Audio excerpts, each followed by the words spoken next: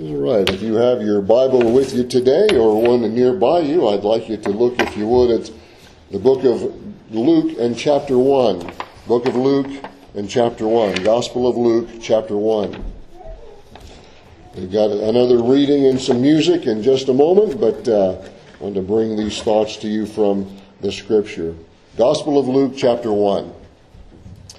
From the very moment that God created the world, Satan has been an enemy of God in all his plans.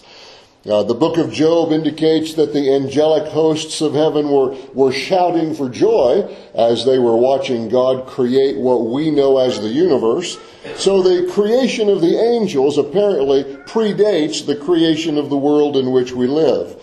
And many Bible students believe that it was the creation of the world in part that enticed Lucifer to be filled with envy and pride as he observed the beauty and creative genius of Almighty God and became jealous of God's sovereign rule over his creation.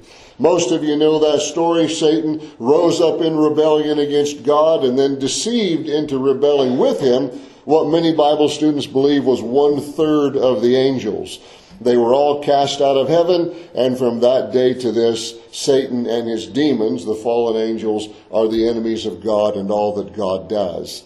So it should be no surprise to we who know the Lord that Satan, knowing God's plan of salvation and knowing that he is not a part of that plan, has done everything possible to thwart God's plans, to destroy God's people, to deceive people with false doctrines, to question everything that God has said or done, and to sow seeds of doubt in the minds of every human being that he can possibly corrupt.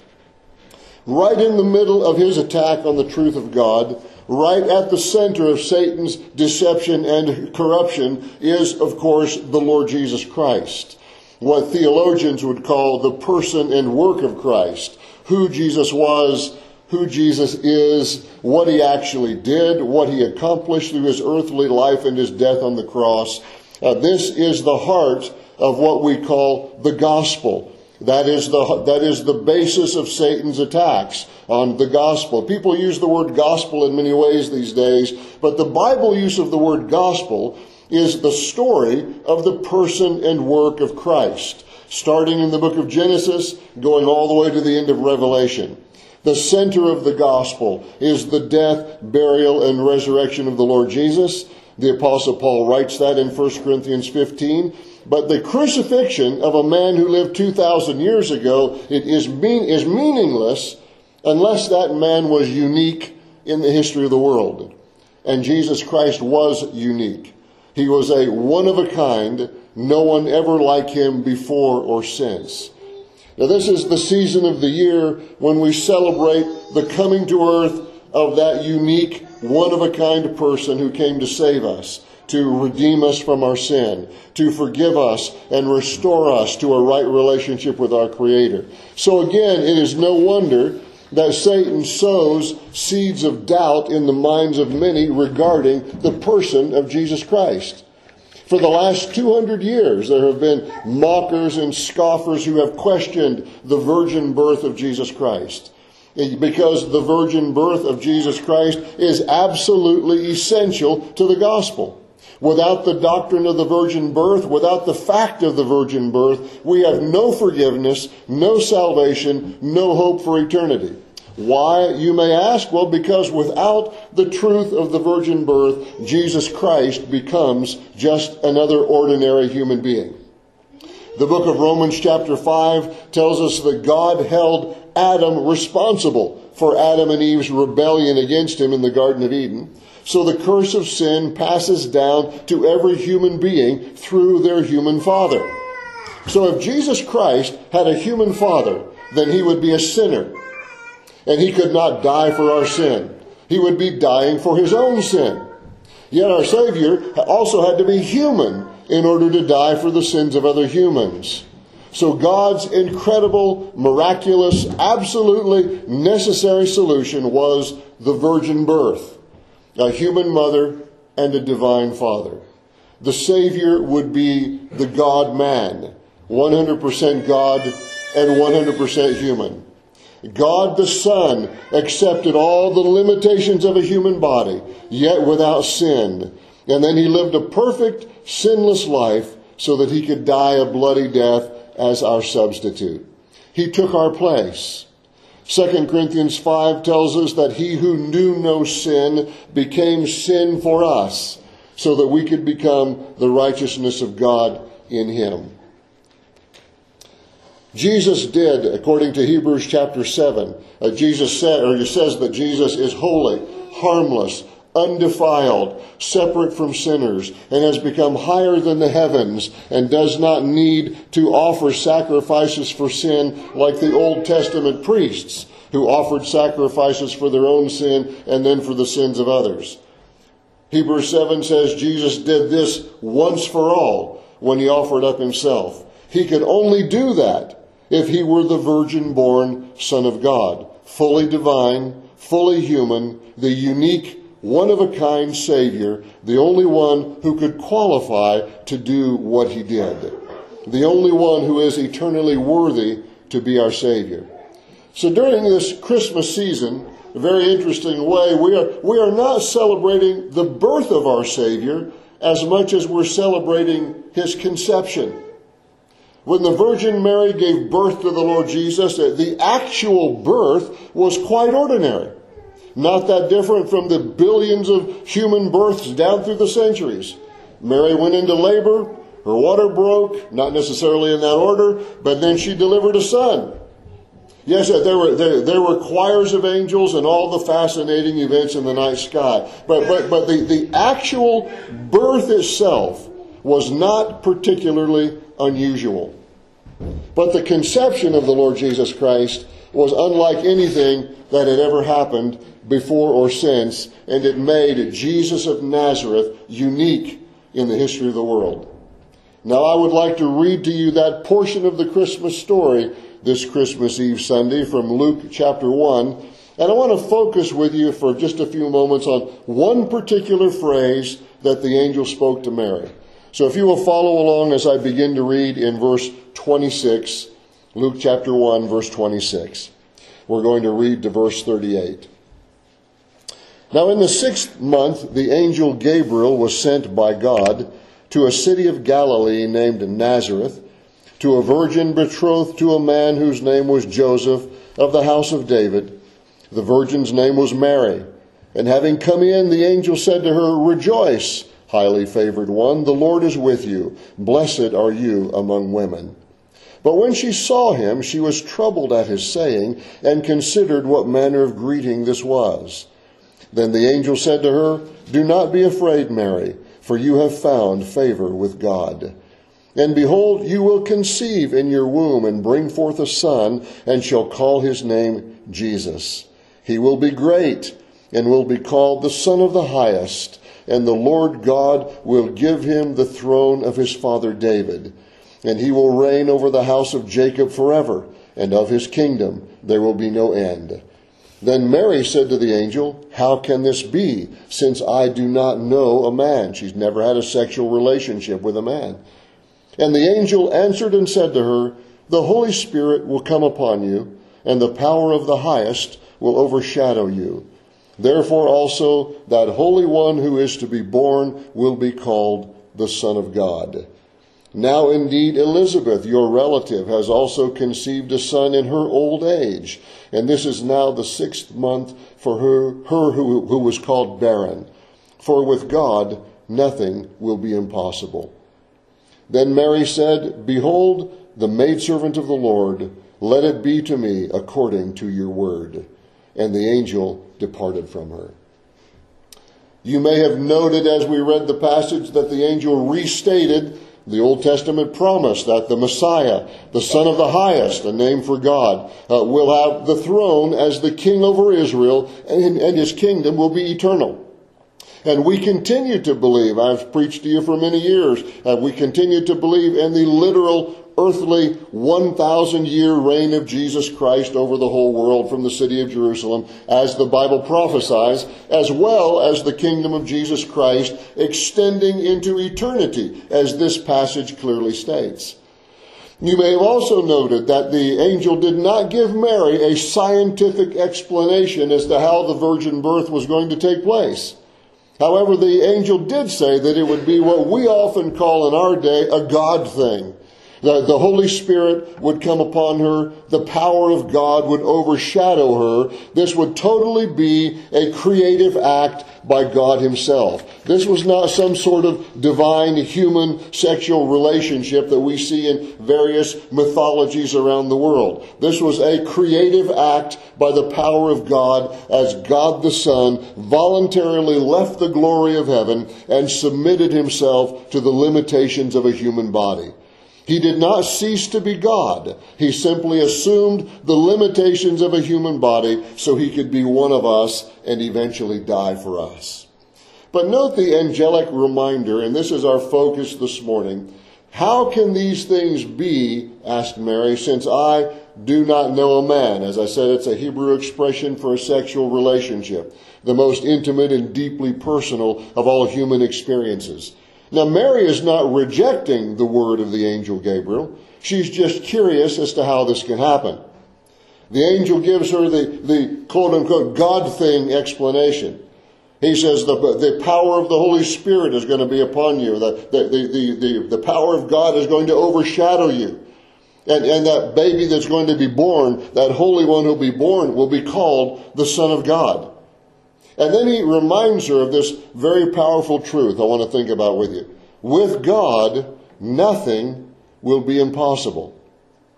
I won't have you turn to all of these passages. You can look them up and read them anytime if you want to. But 2,000 years before Jesus was born, 3 angels visited Abraham and Sarah. The story is in Genesis 18, if you'd like to read it sometime. One of those 3 angels, the Bible calls the angel of the Lord. It's Yahweh himself, God the Son. We often call this a pre-incarnate appearance of Christ, an appearance of God the Son in the Old Testament before his incarnation, before his birth. So God the Son says to Abraham when he visits him, your wife is going to have a baby about this time next year. Abraham is 100 years old. His wife is 90. Sarah, his wife, is listening to all of this behind the door of the tent, and she laughs to herself. Like, really? I'm 90 years old. And the Lord says, why did Sarah laugh? Sarah denies it. Oh, I didn't laugh. Oh, no, I didn't laugh. The Lord says, oh, yes, you did laugh.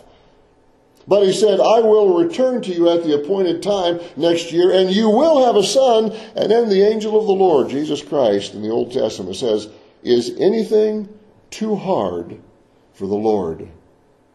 And of course, you know the story. Sarah became pregnant and gave birth to Isaac. The famous Old Testament person Job, who we are quite convinced lived during the same era as Abraham. He suffered many horrendous things at the hand of Satan. Most all of you know the story of Job's life. When God comes to speak to Job about all of his trials, he comes in a whirlwind. We would think of it as a tornado.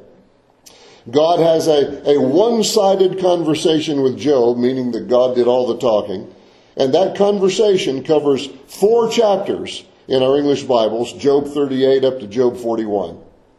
And God basically asks Job a series of questions for 4 chapters. Things like, where were you, Job, when I created the earth? Where were you, Job, when I told the oceans where to stop? Where were you, Job, when I put the stars in the sky, etc., etc.? And God goes on for 4 chapters reminding Job of his infinite power and wisdom and authority, and reminding Job that Job is just a human, a speck of dust on the earth, a frail, weak, fragile human being. And after 4 chapters of God rehearsing to Job all of his power and wisdom and authority, and all of the things God can do that Job can't do, Job's response to all of that in chapter 42, he says, Lord, I know you can do everything, and that no purpose of yours can be withheld from you. Therefore, I repent in dust and ashes. God can do whatever he wants to do. Several hundred years later, as the Psalms were being written, an unnamed psalmist penned these words in Psalm 115. He said, "Not unto us, Lord, not unto us, but to your name give glory, because of your mercy, because of your truth. Our God is in heaven, and he does whatever he pleases." Many centuries later, when the nation of Israel had forsaken the Lord and God was bringing judgment upon them, he sent the Babylonians down to besiege the city of Jerusalem and ultimately destroy the city, killing thousands and carrying thousands more back to Babylon in what Bible students call the Babylonian captivity. Many of you are well aware of that part of Old Testament history. Jeremiah was a prophet during that time. King Zedekiah of Judah had arrested Jeremiah because Jeremiah had been preaching against him and had been denouncing his sins as a king. And while Jeremiah at this time was under house arrest in a corner of the palace courtyard, God sent one of Jeremiah's cousins to him, asking him to buy a piece of property. Jeremiah was very curious about this and asked God about it. Nebuchadnezzar had already surrounded the city. And Jeremiah knew from what God had told him that the city was going to fall and be burned, and many would be marched off to Babylon as prisoners, as Jeremiah was eventually. So he's kind of asking God, does this really make sense? My cousin comes to me and he wants me to buy this piece of property. Nebuchadnezzar's already surrounded the city. We're under siege. People are already dying. And I know from what you said that Nebuchadnezzar is going to overrun the city and burn everything to the ground and carry us all away. And you want me to buy a piece of property? God said, buy it. I want Israel to know, God says, I want Israel to know that they will be back in the land one day, and property will be sold and bought, and vineyards will be planted, and fields will be plowed. And he said, I am using you as an illustration of that. So buy that piece of property from your cousin. Get your witnesses and seal the deed. I know right now it doesn't seem to make sense, but one day it will, so buy it. You can read that story in Jeremiah 32. And Jeremiah's response to this, he says, Ah, Lord God, behold, you have made the heavens and the earth by your power and your outstretched arm. There is nothing too hard for you. And God responds to Jeremiah a few verses later by saying, Behold, I am the Lord, the God of all flesh. Is there anything too hard for me? So 600 years later, in the story that we just read, the angel Gabriel appears to a godly teenaged young woman named Mary. And he says to her, even though you have never had a sexual relationship with a man, you are going to become pregnant by a supernatural, creative act of God, and your child will be called the Son of God. Oh, and by the way, your cousin Elizabeth, who was well beyond her childbearing years and was never able to conceive, and everybody called her barren, guess what? She's currently also in her 6th month of pregnancy. So a woman that everyone thought could never conceive and have a baby, and a virgin who everyone thought should never be able to conceive without a man, are now all of a sudden going to both be pregnant. One carrying a son who would become John the Baptist, the other carrying a son who would be called the Son of God. Because nothing is impossible with God. Is anything too hard for the Lord? God himself said it to Abraham. God himself said it to the psalmist. God himself spoke to Job that same way. God himself said it to Jeremiah. And now the angel comes to Mary. Nothing is impossible with God. Is anything too hard for the Lord? Do you have a marriage that's on the rocks? Do you have a child who has rejected the Lord? Do you have a financial mountain that you cannot seem to climb? Do you have an addiction that you can't seem to break? Do you have a situation far beyond your ability to deal with? Are there fears and uncertainties in your future that you aren't sure and you just aren't sure the direction to go? This Christmas season, remember, nothing is impossible with God. Nothing is too hard for the Lord. Trust Him. Let's pray.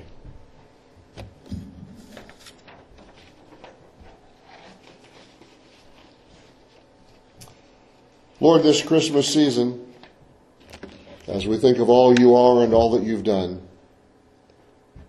may we remember miracles are certainly not too hard for you.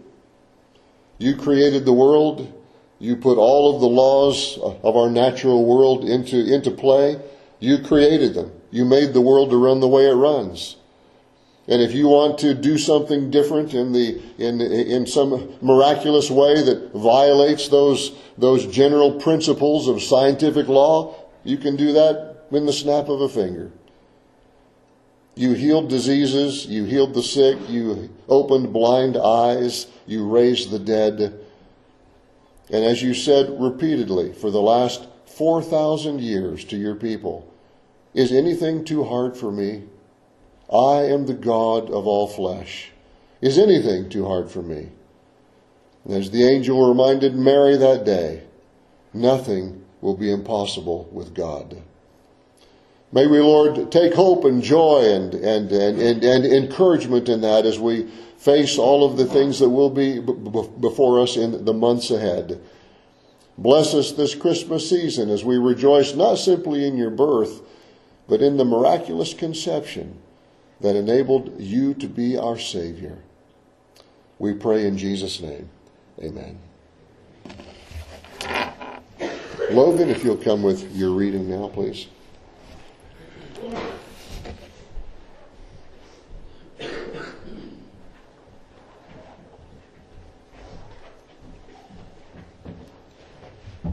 The theme of the Christmas story is